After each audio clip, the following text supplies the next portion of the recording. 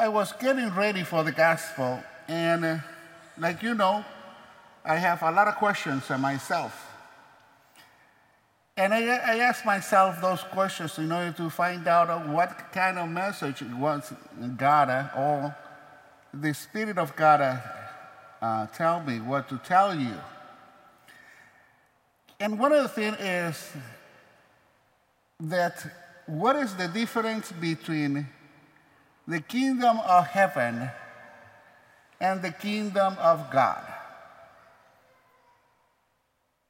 Have you ever thought about that? And I say, well, I think it won't be easy to explain because nobody has come with those kind of questions. So now, thanks God, we have Google, and you can Google everything to find out more about the scriptures and about more of what the people has been saying about it. And I find out that in the New Testament, the kingdom of God is mentioned 68 times. And the kingdom of heaven is being mentioned 32 times, but only in Matthew's gospel. And that's what it made me to think, okay, why Matthew wants us to learn more about the kingdom of heaven. And if you see all of this gospel for these weeks has been a comparison between something on the earth with the kingdom of heaven. Today was with the peril. And what else? You heard the gospel? Huh? The treasure and the field. And weeks ago was with what? It was with the mustard seed. Now, if you pay attention to those examples, it makes me to reflect about, okay, there is everything, the two phrases means the same. However, for me, it have a little bit of differences. When God created the whole world, He created what?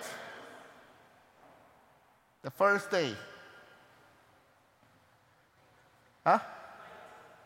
No, what was the first day? And He created heaven and earth. Okay. So that means, okay, if He created heaven and earth, that means that His kingdom was already there.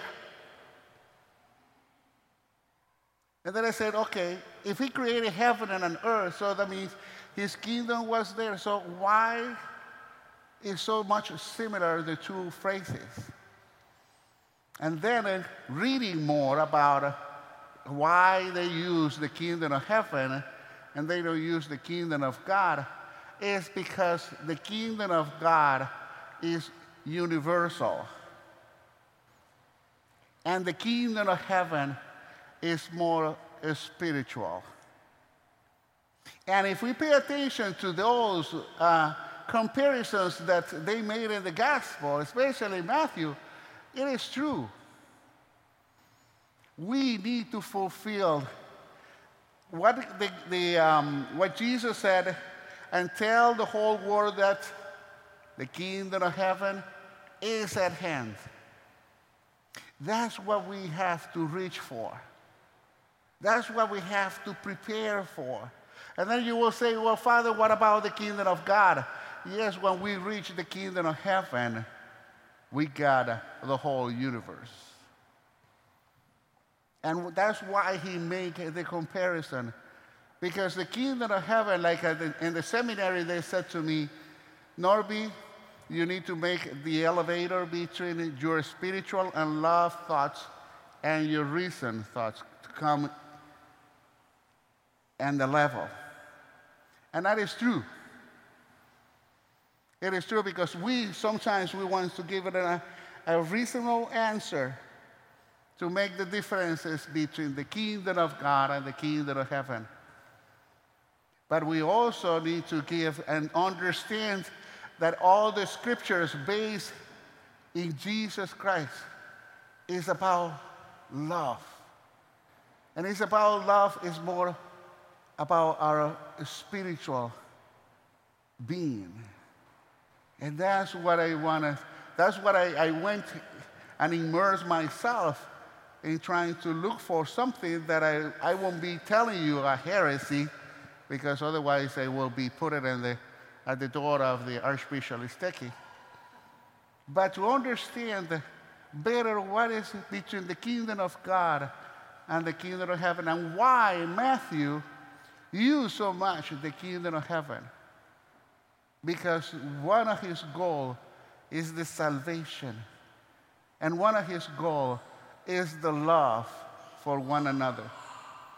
So we have to create the kingdom of heaven, and we have to pursue for the kingdom of heaven that is in hand, so that we'll be in the universal kingdom of God, our Creator and our Father.